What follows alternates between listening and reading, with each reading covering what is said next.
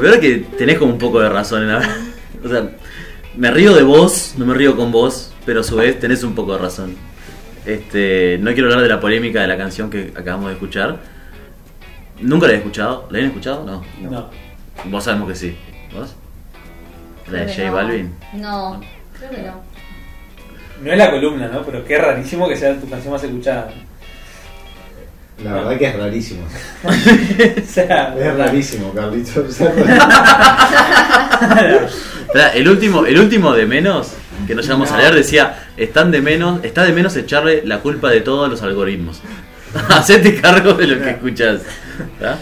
Ahora sí, vamos a ponernos un poco serios, o no tanto, o no, pero sí meternos en el tema que nos trae hoy, que queríamos aprovechar esta oportunidad que tenemos a Nati de invitada, que además de un montón de cosas que tiene para contarnos, tenemos para, no sé si recomendar o difundir, o capaz que recomendar, sí, tu podcast Mujeres Públicas. Sí. Que yo hasta ahora, como íbamos hablando al principio, sí, tengo casi todo escuchado y me parece realmente, y esto no es porque estemos acá, ya cualquiera puede decir que se los comenté a todos, me parece un material fantástico en muchos sentidos. Primero porque da para conocer historias de vida súper interesantes, da para conocer situaciones de género que se dan en ambientes que uno de repente no se imaginaría, otros son un poco quizás más esperables desde la perspectiva de afuera, y sobre todo para la interacción y el poder darle voz a estas mujeres que tú elegís entrevistar. Sí. De entrada me gustaría, así como para disparar, ¿cómo elegís a las mujeres, a las participantes, las protagonistas de tus entrevistas?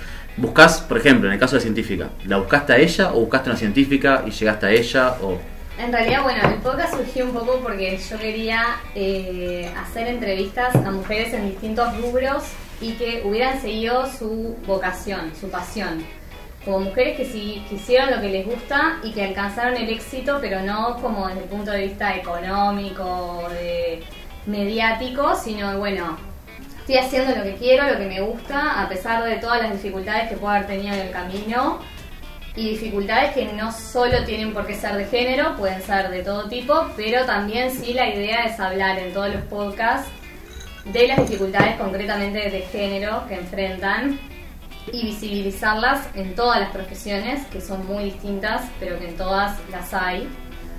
Y... Perdón, sobre todo eso de visibilizar me parece que está buenísimo porque se visibiliza una diversidad de barreras. Claro, porque en algunos casos es el acceso, en otros casos es la progresión o el avance, como muy diverso. Y sobre todo mi idea era poder acercar el feminismo o estas barreras a personas que no las conocen. O sea, yo siempre dije que mi audiencia no quería que fueran las mujeres feministas, más allá de que me encantaría que lo escuchen, porque ya saben lo mismo que yo. Yo quiero que lo escuche gente que no es feminista o que no se lo cuestionó y que gracias a mi podcast se lo empieza a cuestionar. Como ustedes capaz, o no sé, hombres, mujeres, que capaz que de otras generaciones, no sé, mi madre lo está escuchando, por ejemplo, y se está cuestionando un montón de cosas que capaz que antes no. Entonces como eso, acercar el feminismo a partir de historias de mujeres que vivieron en carne propia esas dificultades y bueno, también con un lenguaje que sea como entendible para todo el mundo. Qué tremendo. ¿De dónde surge esto? Perdón, ¿y hace cuánto también? ¿No? ¿Hace cuánto venís con esta idea en la cabeza? En realidad, con la idea de hacer un podcast hace mucho tiempo, porque siempre me gustó lo de los podcasts, siempre fui a escuchar podcasts, escuchaba podcasts en inglés. Uno lo llama Philosophize This y otro lo llama Ologies. Fueron los primeros que empecé escuchando cuando era más chica. Y fue como, ¿para qué más estaría yo misma algún día tener un podcast? Y bueno, y en mi trabajo actual, en una agencia de noticias, en realidad hago podcast. Entonces un poco se dio de que empecé a trabajar de lo que yo quería. Y bueno, y este año con la pandemia, con todo lo de, bueno, que a todos creo que nos surgió lo de querer hacer algo nuevo o innovar en algo, fue como que dije, es el momento de hacer un podcast, que fue lo que siempre quise hacer. Y bueno, ¿cuál es el otro tema que a mí me interesó de toda la vida? El feminismo. Entonces fue como unir dos cosas relacionadas. De hecho, yo hice mi tesis en 2014 sobre el techo de cristal en las organizaciones. Mira.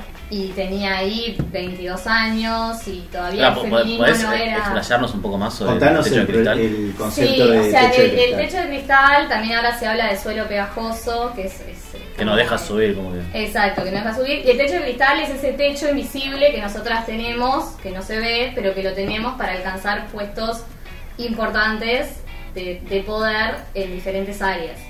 Entonces, o sea, como que en los papeles no está. claro, No es que se prohíba a las no mujeres hay nada llegar, explícito, no pero hay nada sucede. en el reglamento que diga vos no podés llegar a ser la presidenta de una empresa o la... Pero en los hechos no un buen llegás. contacto para vos que te puede interesar. Estoy ahora trabajando la primer uróloga uruguaya. Mirá, tremendo. Sí, me encantaría. Estamos en una linda entrevista esa. Sí, sí. Doctora Laura Mouro. Llegamos el nivel de producción en vivo a Me otro encanta. podcast. Es buenísimo, Me me encanta. Y además, no me acuerdo con quién hablaba, pero hace unas semanas me decían que la urología es una de las especialidades médicas más machistas, ¿no? Sí. Incluso había salido mucho en esto de que también pasó este año, dentro de las 20.000 cosas que pasaron, de médicos, ¿cómo era? Varones en medicina o algo así. Sí. Sí. Sí. Que ahí saltaron como muchas cosas que eran normales en la práctica de la salud en general, ¿no? Bueno, y una cosa que me gustaría contarles es el nombre del podcast, cómo surgió. Y es que hablando con Sofía Fernández, que la vuelvo a mencionar, que me ayuda bastante en la producción del podcast. O sea, yo lo hago sola, que eso también es todo un desafío porque es como un montón de trabajo, editar, buscar las entrevistas, hacerlas. Pero bueno, Sofía me está ayudando bastante. Y en esto de buscar el nombre, yo le conté un poco la idea del podcast, que era contar historias de mujeres que se destacan en el ámbito público, que están haciendo algo en el ámbito público. ¿Y por qué en el ámbito público? Porque toda la vida las mujeres, su rol principal fue en el ámbito privado. Privado entendido de la casa, el cuidado de los hijos. Entonces, y más allá de que hace tiempo que las mujeres trabajan y que todo, igual el rol principal estaba en la casa. O sea, una mujer tenía, a pesar de trabajar 8 horas afuera, igual parecía que su rol principal estaba en la casa. Entonces, la idea es decir, no, mujeres públicas, de mostrarlas en el ámbito público.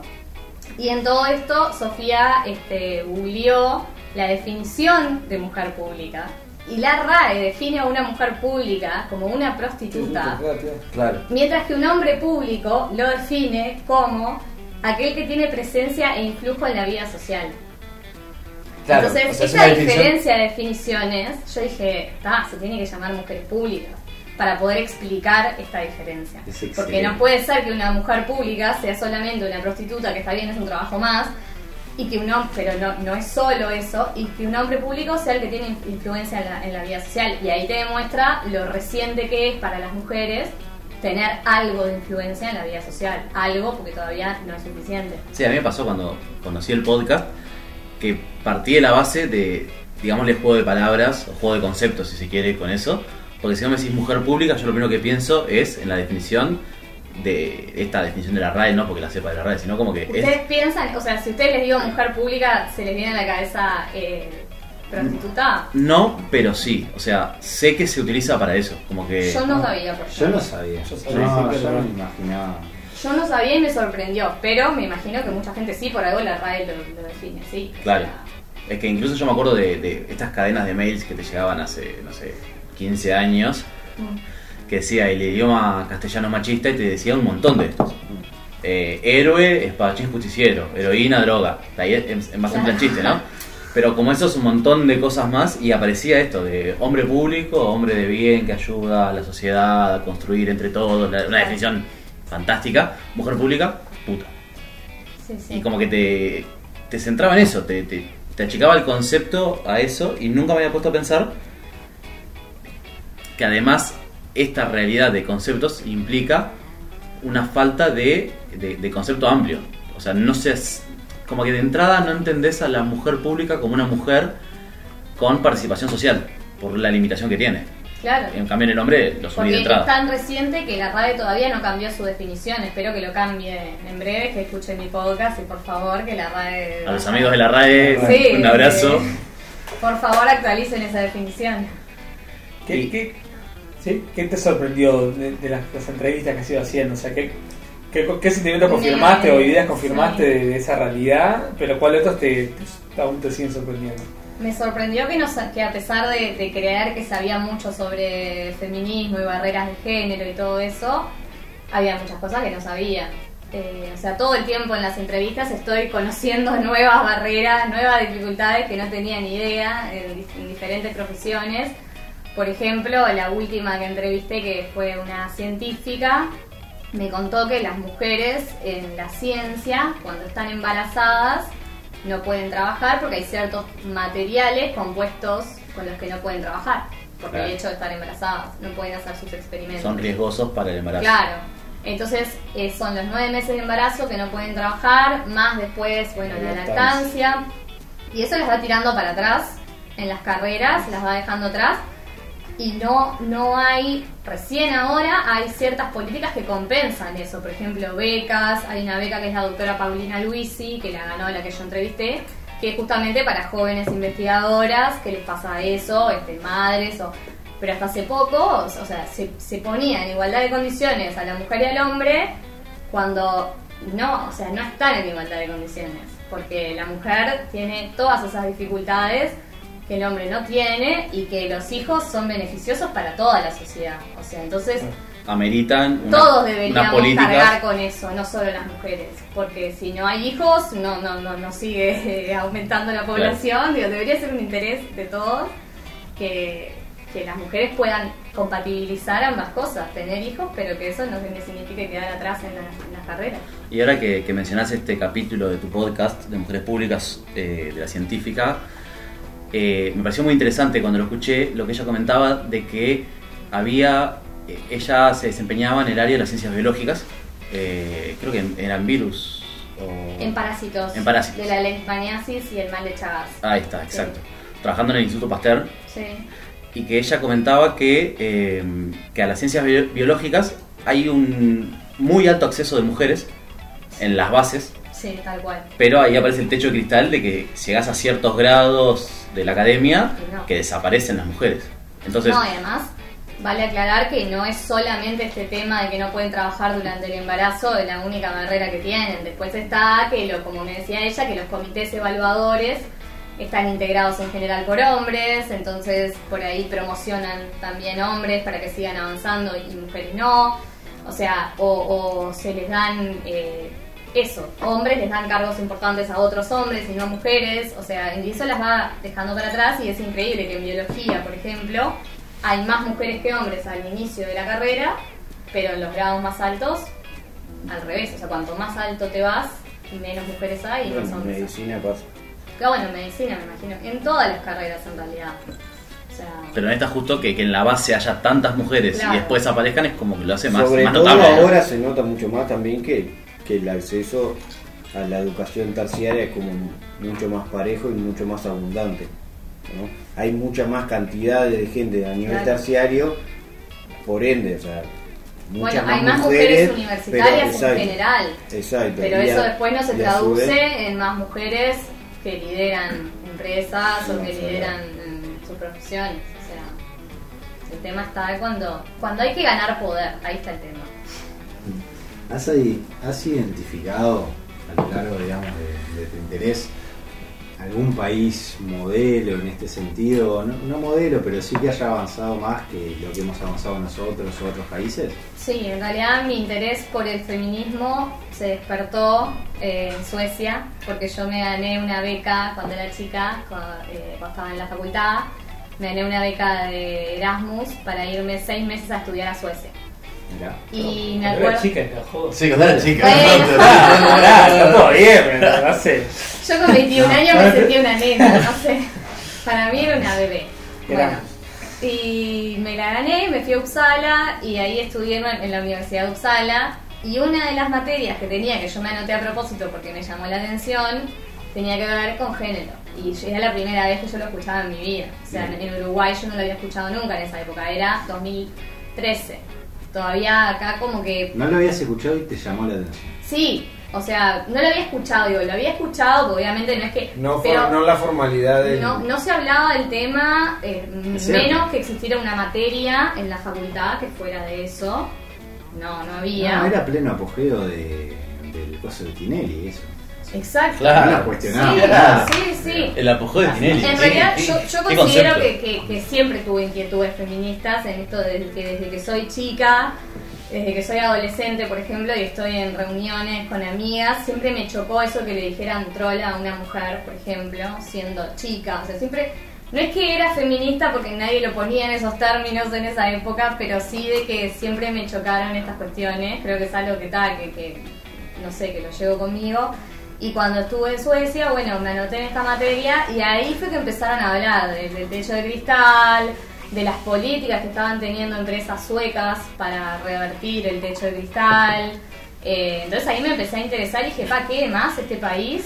La cantidad de políticas que tiene para promover la participación de más mujeres, para promover que lleguen a cargos altos de empresas, para promover también. Suecia es el país que tiene la licencia por paternidad más larga del mundo. Tiene 1 año de licencia por paternidad. 1 año.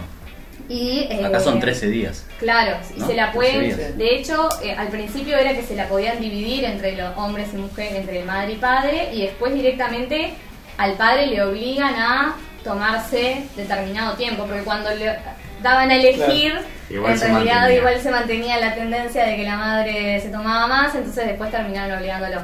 Entonces como que hubo un montón de cosas de ese país que me llamaron la atención y que dije, qué adelantados que están y que demás que estén haciendo todo esto. Y bueno, cuando volví a Uruguay fue que dije, bueno, tengo que hacer mi tesis sobre este tema, que acá no se habla tanto y que está bueno ponerlo sobre la mesa también. No es que mi tesis lo puso sobre la mesa, porque mi tesis quedó archivada, pero sí era como, Pero fue un paso.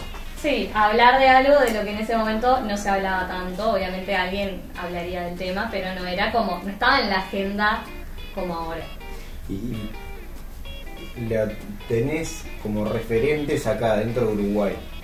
¿Tenés como referentes en el tema? Supongo que sí, pero podés tirar como...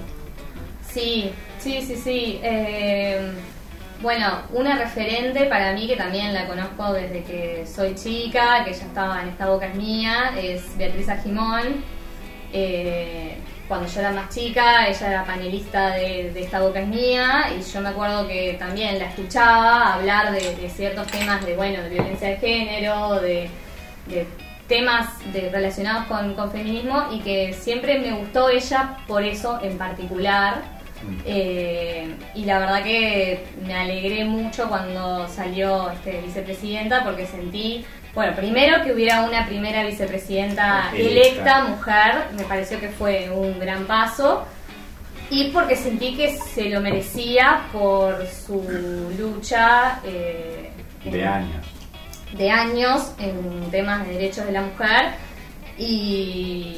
Y bueno, la verdad que sí, es una referente que creo que ha logrado muchas cosas acá, como por ejemplo la ley de cuotas instalada en el Parlamento, la ley integral de violencia de género, la fundación de la bancada bicameral femenina, y un montón de hitos, y que creo que ella viene trabajando hace mucho tiempo por estos temas, y es súper valorable su contribución. tengo una pregunta que de cierta forma conecta estos 2 últimos temas que hablamos, que es, vos decías, yo ya de chica habían cosas que me sensibilizaba, que me daba cuenta, esto está mal.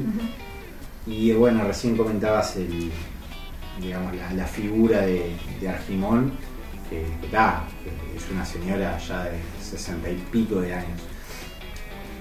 ¿Tú crees, o cómo ves vos el tema? Esta cosa que a vos te sensibilizaba cuando eras chica, pero que recién ahora se está traduciendo, cristalizando en cambios en la sociedad.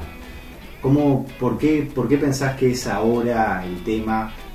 ¿Crees que de cierta forma los movimientos feministas están a hombros de gigantes, en el sentido de que es un acumulado? ¿Cómo ves el tema? Claro, el feminismo son olas. Se habla de que estamos en la 4ª ola del feminismo. Entonces, una primera ola en la Ilustración, una segunda ola que fue la de las sufragistas que lograron el voto, la tercera ola que fue la década de los 50, que fue más de derechos, libertad sexual y y también este acceso de mujeres a lugares públicos. Bueno, y ahora estamos en la cuarta ola que se dice que empezó en la segunda década del siglo XXI.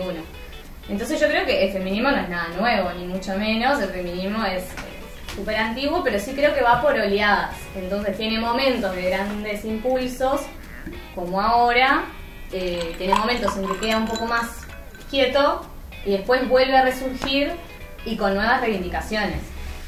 Porque hay reivindicaciones que ya lograron, no vamos a pelear ahora por el voto porque ya lo lograron las sufragistas, ahora estamos peleando por otras cosas. Pero se apoyan también en eso, como decían. Obvio, y lo de los hombros de gigante es tal cual, o sea, gracias a que esas feministas en su momento lucharon y lograron grandes cosas, ahora nosotras ya tenemos ese camino ganado y luchamos por otras, y las próximas lucharán por otras, y así esperemos que en algún momento no haga dejemos de luchar. Claro, no haga falta más olas de feminismo y lleguemos a una igualdad absoluta, pero no sé. Bueno, vos dijiste la beca Paulina Albisi. Sí. Ahí tenés como un... Esa fue una de la oleada de las sufragistas, ¿no? Claro, que la llevó también a nivel universitario, ella y sus hermanas, ¿no? Exacto. Yo en realidad me gustaría darle como una vuelta de tuerca o llevar a otro lado la cuestión, porque me quedó resonando cuando dijiste que cuando eras más chica, no sé qué, aquello de tratar que una mujer, una chica era una trola, ¿no? Sí, a mí eso me chocó muchísimo. Y yo te quería decir lo mismo, porque a mí me chocó bastante, porque lo reconozco como el primer momento de que yo reconocí una actitud machista mía que tenía como naturalizada. Sí. Que me acuerdo que me dije, como que en el colegio nos hablaban bastante de esta cuestión de que si una chica está con, en aquella momento era chupoñar, ¿no? Chupoñaba con muchos varones, era una puta, y el hombre que chupoñaba con muchas chicas era un crack. Exacto. Y yo pensaba, eso es obvio que es así, pero es obvio que está mal. Y me acuerdo clarito conversando con dos amigas. En esa época te das cuenta que estaba mal. En los papeles. Hasta que me dijeron, y fulana, y me dijeron un nombre. Y yo dije, no, es una trola. Pero automáticamente, ¿entendés? Me salió, sí. Pero automáticamente, no tuve tiempo ni siquiera de disimular. Y es un concepto dentro del feminismo que a mí me parece súper interesante. No sé si entra, o corregime si me equivoco, si califica dentro del micromachismo, o capaz que esto ya no. Machismo explícito, directo, ¿no? Pero esas cuestiones de o sea, a mí el micromachismo siempre micromachismo es lo más sutil, naturalizado. Claro, ahora eso, por lo naturalizado. Yo era una cosa que no me daba cuenta. En esa época era un micromachismo. Hoy claro, en día ahora ya es un machismo alevoso. Alevoso. Pero eso de que yo en los papeles sabía que estaba mal, y si alguien me lo planteaba, la situación hipotética, fulano, fulana, yo decía, no, eso está mal.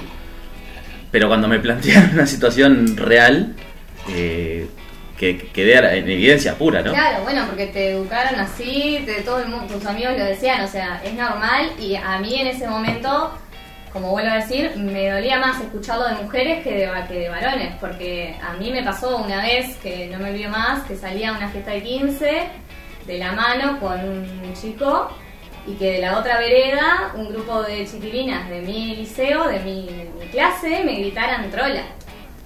Y a mí eso me dolió pila siendo chica, porque es como, ¿cómo me estás, o sea, vos que sos mujer me estás diciendo esto porque estoy de la mano con un hombre? O sea, es como que, no sé, de los hombres era como que sí, también me jodía, pero me jodía mucho más de las mujeres, porque creo que nosotras tenemos que tener una solidaridad, que ahora se llama sororidad, pero entre nosotras, bueno, por lo menos entre nosotras cuidémonos. O sea, si los hombres nos están diciendo esto, por lo menos no nos digamos esto entre nosotras. O sea, ¿De qué lado estás? O sea, exacto.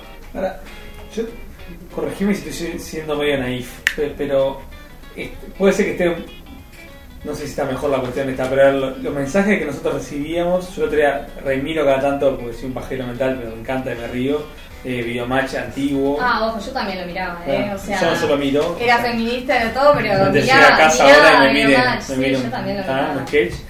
Miré ayer American Pie, no me pregunten por qué. Pero a veces pasa. No, y hace poco, pero de hecho la miré, porque hace poco también había mirado otra película que no me acuerdo cuál es, que en la infancia, preadolescencia, adolescencia me marcó, y dije, quiero ver qué mensaje nos transmitía a nosotros. Y vos las mirás ahora, ¿verdad? Y estás en otra escala, o sea, está años luz, te rechina mucho. Y Rebelde Way, que la Eso subieron iba a bien. decir, Way, eso iba a decir. Claro, no es Rebelde Way Way. era violencia Claro. de género ahí, es naturalizada. Rozando. Felipe ahorcándola en una montaña, al Luciano Pilato, y después fue su novio. O sea, no era que lo hacía alguien, un tipo que, ay, qué horrible. No, era, eso es amor, que te ahorque. Bueno, como salió también hace... Creo que también esta cuestión de Twitter, ¿no? Que como que se refritan ciertas cosas polémicas, que salió 2 veces esto en diferentes momentos, de la revista, creo que revista Ups, que decía cómo tratar a tu novio celoso. Entonces decía, bueno, entendelo, no te juntes tanto con amigos varones. No, sí. Cosas así que, como decías vos, hoy en día lo lees, lo escuchás, lo pensás y decís, ¿dónde estábamos? Y fue hace nada. No, pero eso es algo positivo para mí, ver todas esas cosas. O sea, ver Rebelde Way hoy y ver todo lo que avanzamos en tan poco tiempo es algo que está bueno verlo, porque decís, pasaron re pocos años en realidad. Y mirá todo lo que avanzamos. Y obvio que queda un montón, pero si pudimos avanzar tanto en tan pocos años, Sí. probablemente podamos seguir avanzando más. Además, o sea, esto es una opinión particular, pero el Río de la Plata, capaz que toda América Latina, estábamos ya años luz, o sea, ya estábamos atrasados respecto, no sé, de repente a Europa, claramente a Suecia o a otros países.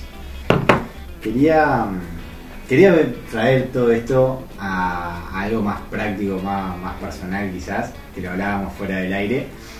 Off the record. Off the record. El tema de los micromachismos en este programa, porque tenemos, bueno, la ventaja y la alegría de que seas un oyente del podcast. ¿Qué has visto? ¿Micromachismos o machismo? Claro. No, la O verdad macro que machismo. los tengo que felicitar porque me tuve que forzar para encontrar. Pusiste la lupa. Exacto, porque no es que me saltaron así como, o sea, creo que se cuidan. No sonaron tus alarmas. Sí, no. Es que El último que escuché, que fue el capítulo 6, el de inversiones financieras, hay un micromachismo que detecté. En un momento, no me acuerdo quién fue ustedes. No importa. Mejor, decile. No, fuimos todos. De verdad no me Fuimos acuerdo. todos. Anotalo acá. De verdad no me acuerdo, si no No. lo diría, pero no me acuerdo. Fuimos todos porque si al resto no saltamos, Eh, somos cómplices. Que cuando están hablando del Mirá tema la liade. cuando están hablando del tema de las inversiones, dicen como que, bueno, pongamos un ejemplo. Don Mario, el comerciante que Por quiere ahí, invertir. Me parece que fue el logo del No, pueblo. no sé, no me acuerdo, ¿verdad? No me acuerdo. ellos nunca son. Entonces, o sea, pusieron como ejemplo a Don Mario, el comerciante que quería invertir. Entonces, No, doña María. claro, me parece que justo en el sistema financiero es algo muy tal cual, ¿no? O sea, es muy difícil asociar a una mujer con tener cabeza para realizar una inversión. Es más, ahora que lo decís, seguramente hayamos puesto algún ejemplo para Doña María, que nos escucha. Claro, pero no con la parte de Exacto. invertir. no, claro, al contrario. Claro, Como por eso. lo hacemos simple, esa cuestión de... Claro, Doña Doña María, María, que ponga que es la plaza que está fija. en la casa, que tiene tiempo de Exacto. escuchar o de ver la tele o cosas. Tarjeta de crédito Además, para sí. doña María. Inversión, don Mario. Además se Claro. habla de el comerciante como Don Mario también, ¿no? Claro. Más difícil decir la comerciante, como dueña de un comercio. Capaz que es más común un hombre dueño de un comercio. Y más común aún, si alguien quiere invertir, probablemente sea un hombre el que vaya a invertir. Sí, claro. O sea, las Tal finanzas es un terreno. Y esto es una cosa que yo escuchaba en Concha Podcast, que de ahí también saco muchos insumos para mi propio podcast y de feminismo, que decía que esto en realidad, si lo pensamos, es como súper perverso en el sentido de que saber de finanzas te da independencia. Claro. Entonces, si vos querés que la mujer no sea independiente, o sea, sea dependiente del hombre, La lo dejás mejor de es que ese no mundo. sepa de finanzas, Es que que es no, parte de que la no violencia ahorre, de que no género, invierta, que no sepa, es mejor. Ah, no, eso se encarga el hombre, porque así ella puede seguir dependiendo de él. Claro, quizás antes era no trabajes, ahora Claro. que ya conseguiste trabajar y que Claro. está un poco más avanzado en ese sentido, en esta otra área o esta otra órbita se mantiene una separación, una segregación que implica, genera una dependencia. Claro. A mí simplemente para polemizar un poquito, ¿no? Porque ya polemizamos las otras dos secciones, una más. Sí, obvio. todo esto, a veces capaz que no es tan así en algunos ámbitos. Por ejemplo, Doña María, en el imaginario colectivo, es la que lleva las cuentas de la casa, es la que administra el dinero. Bueno, tengo para refutarte eso. También en Concha Podcast hablaban, que esto era un estudio hecho en Argentina, no me acuerdo, de que cuando en una casa el dinero era de los dos, en general el dinero que ganaba el hombre se usaba para invertir o para ahorrar y el dinero de la mujer era la caja chica, era lo que se usaba para el día a día, para los gastos, entonces también ahí estaba el dinero dividido, el del hombre para las inversiones, el de la mujer. Y otra cosa más para refutarte lo tuyo. Sí. El hecho de que la mujer sea la que manda en el hogar no hace más que reforzar la idea de que la mujer es la que manda en el ámbito privado y el hombre es el que manda en el ámbito público. La mujer es la que manda en la casa, eso es así. Lo doméstico. ¿Cuántas veces se dice, voy a hacer lo que diga la patrona? No, mi señora, lo que diga mi señora. Mirá, sí, ya la patrona es la que manda en casa y el patrón es tu jefe. Exacto. En tu trabajo. Exacto. La mujer es la que manda en la casa, pero solo en la casa. Fuera de la casa no tiene ningún poder. Y quiero como traer una anécdota, ahora me acordé. En el mundo que es como bastante alevoso, si se quiere, o creo que cada vez un poco menos, pero sigue bastante ahí, el mundo de la publicidad, ¿no? Yo no puedo armar las propagandas de mujeres limpiando. Claro, está cambiando un poco. Está cambiando. Es que se dieron cuenta de que ya era demasiado. Han mostrado hombres lavando los platos. Claro, por eso. Pero yo me acuerdo que en un curso de publicidad. Porque tienen 2 manos y pueden lavar los platos también. En un curso de publicidad planteaban que salió el tema, ¿no? Y un profesor, hombre, decía que eso es cierto y como que está mal. Pero también hay que entender que la publicidad se rige por mercado, ¿no? Sí. Y que las que compran los productos de limpieza son las mujeres. Entonces la publicidad está dirigida a ellas. Y me acuerdo clarito, una compañera levanta la mano y dijo una cosa que a mí me marcó mucho, que es que eso es cierto, pero que si no sos parte de la solución, sos parte del problema. Si vos como agencia, en este caso de publicidad o de comunicación o lo que fuera, no tomás cartas en el asunto para combatir esto, lo estás fomentando. Por más que... como que era una excusa eso de, es el mercado que te lleva, ¿no? Lo que pasa es que es parte de los objetivos de cada uno. Y ahí la persona, capaz que no quiso pelearse en ese momento el profesor o lo que fuera, pero el objetivo del que está haciendo la propaganda es vender. Claro, exacto. ¿Qué es primero, el huevo o la gallina? O sea, ¿qué es la publicidad que te lleva a que vos limpies? ¿O es que son las mujeres las que más limpian, las que hacen que después las publicidades sean de eso? Es difícil determinar qué es primero. Pero lo que sí creo es que... hay un círculo que se retroalimenta. Sí, pero creo que cuando el cambio se dé en la sociedad, las publicidades van a cambiar. Sin duda. O sea, lo importante es que el cambio se dé en la sociedad. Después las publicidades van a cambiar enseguida. Es que lo que planteaba esta compañera era eso. Como que el profesor planteaba o separaba en esta idea de que cuando la sociedad cambie, el mercado va a cambiar. Pero ella planteaba, pero si tenés un poder comunicativo de convencer a la gente de comprar, o sea, de tener cierta actitud, podés también. Te estás arriesgando, porque capaz que le estás arriesgando a que lo compren menos o a que no sé, pero claro, bueno, pero estás haciendo la diferencia. Exacto, sí, obvio. Eso, como... Sí. A veces quedamos en la excusa, si se quiere, ¿no? Sí. Esto es así, entonces... Pero tampoco echarle la culpa para mí, o sea, porque la publicidad es un reflejo de la sociedad. Entonces, tampoco es que la publicidad es un demonio y muestra lo que pasa. Sí, claro. Y a medida que más hombres empiezan a hacer cosas de la casa, seguro va a haber más publicidades que muestran a hombres limpiando y yo qué sé.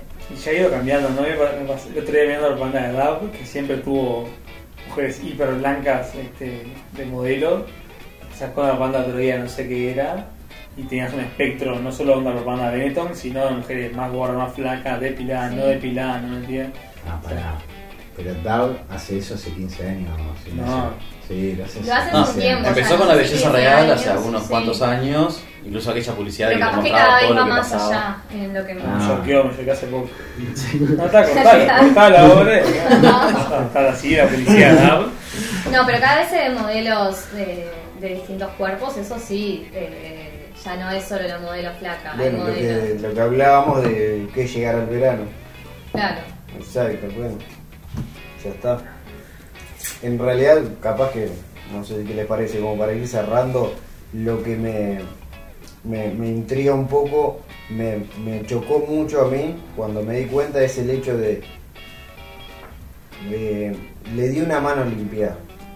Porque la estoy ayudando Ay, gracias, porque me había olvidado de algo. La ayudo con los niños. Eso, tenía anotado para hablar de una publicidad que se llama Los Ayudadores, no sé si la vieron. Sí. Y que es tal cual, o sea... Espera, contanos un poco más porque yo creo que no lo ubico. Bueno, la publicidad de Los Ayudadores está hecha en Argentina y muestra a este grupo de hombres que los llama Los Ayudadores porque las mujeres están sobrecargadas de trabajo, de tareas de la casa con los nenes, no sé qué, y viene el hombre y dice: Pichi, ¿te ayudan algo? Ay, pero me hubieras dicho.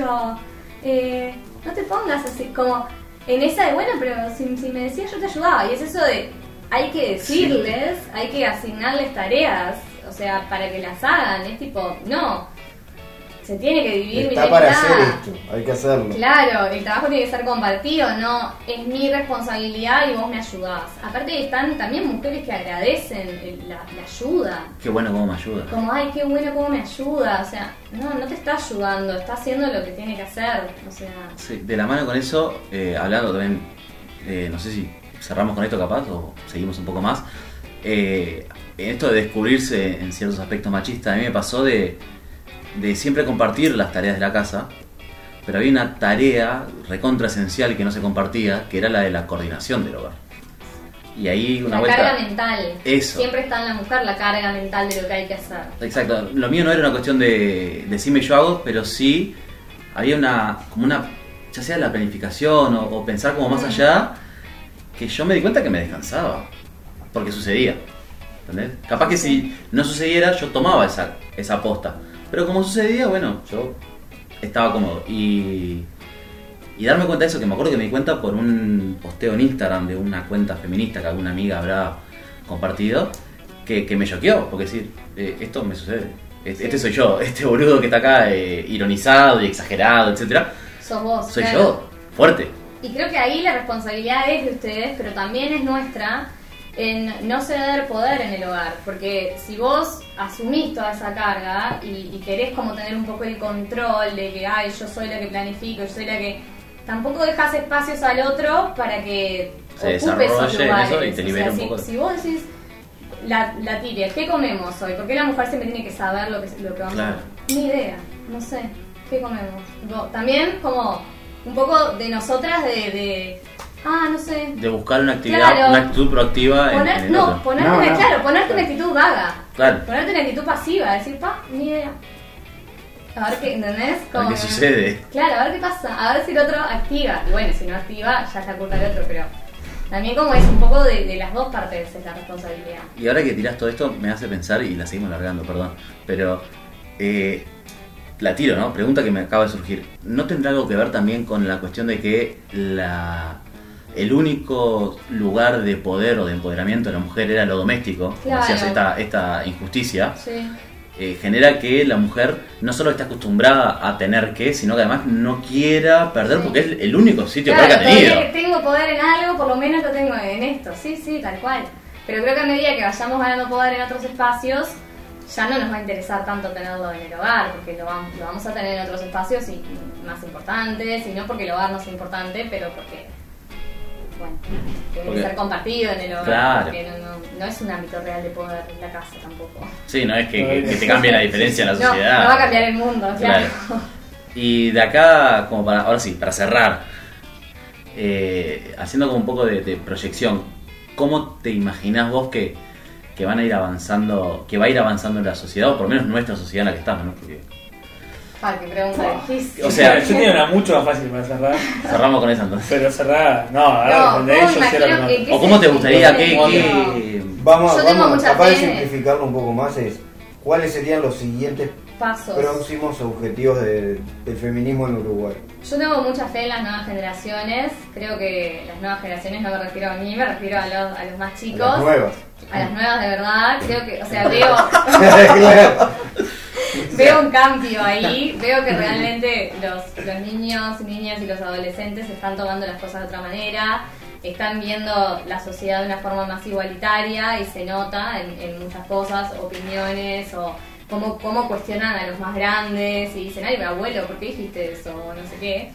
Y me parece que el próximo paso, bueno, primero lo principal, terminar con el tema de la violencia de género, que eso es lo más terrible de todo. Bueno, ni lo tocamos. Que bueno, eso es lo más dramático y delicado y lo más difícil probablemente de combatir también. Pero eso sería lo más importante de todo, porque nos están matando todos los días. El otro día hubo 2 femicidios, a una mujer la degollaron, la descuartizaron, o sea, cosa espantosa.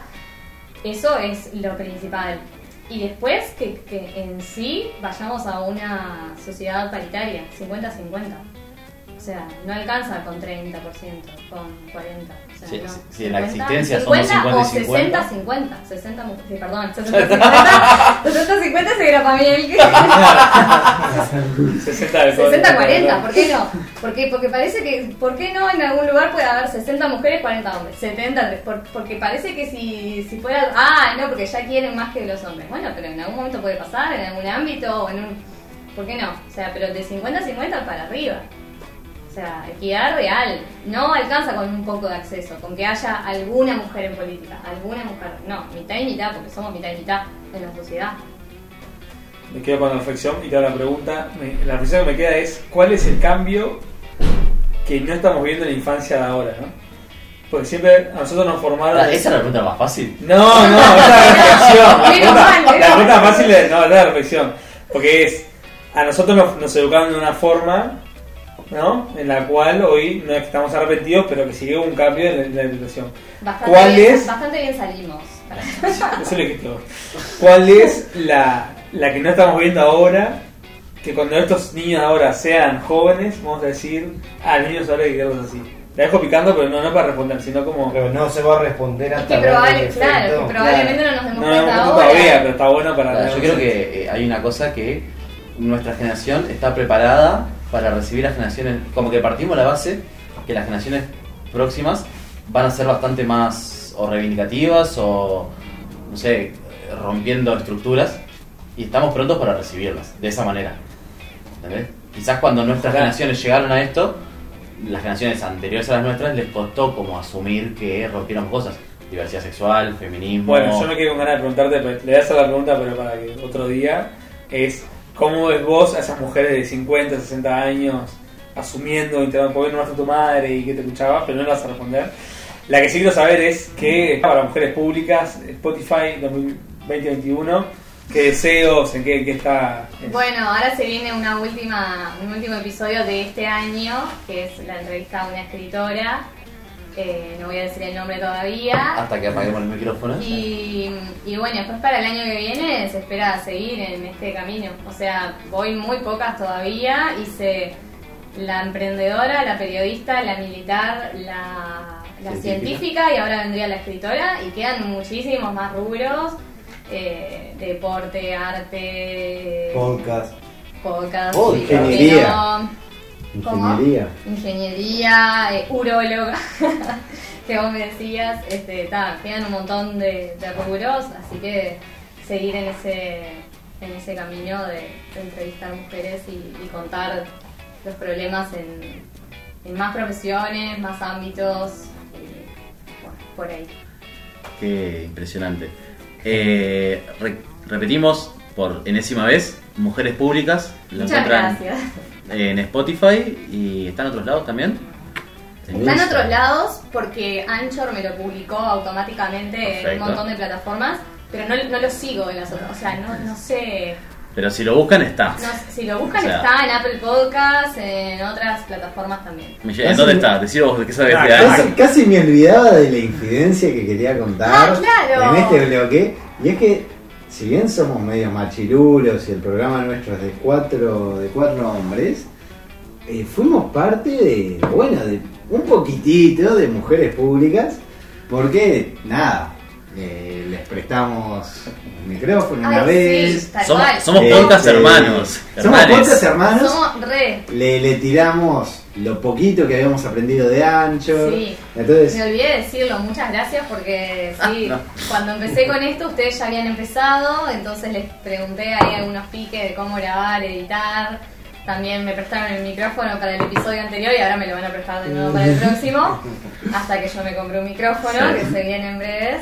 Así que muchísimas gracias. Tenemos que seguir haciendo todos a la chica Fit Mujeres Públicas. Me encanta. No. Es más, hay planes que no vamos a decir para el 2021 de generar más conexiones entre diferentes podcasts. Ya están hablando los estudios de abogados. Perfecto. Me encanta. Tenemos que unirnos entre podcasteros y apoyarnos porque si no no, nos vamos para adelante nosotros. ¿quién nos va a dar? ¿Quién? Nati, muchísimas gracias por acompañarnos. A ustedes. Un placer tenerte por acá. Me encantó venir. Cerramos por acá el capítulo número 10 de Toda la Chique. Y así como quien no quiere la cosa, cerramos el primer año de esta aventura, de este proyecto, de esta ganas de perder el tiempo los lunes. Un aplauso. Un aplauso. Y nos vamos a estar escuchando el año que viene. Y como siempre, el gusto es de ustedes.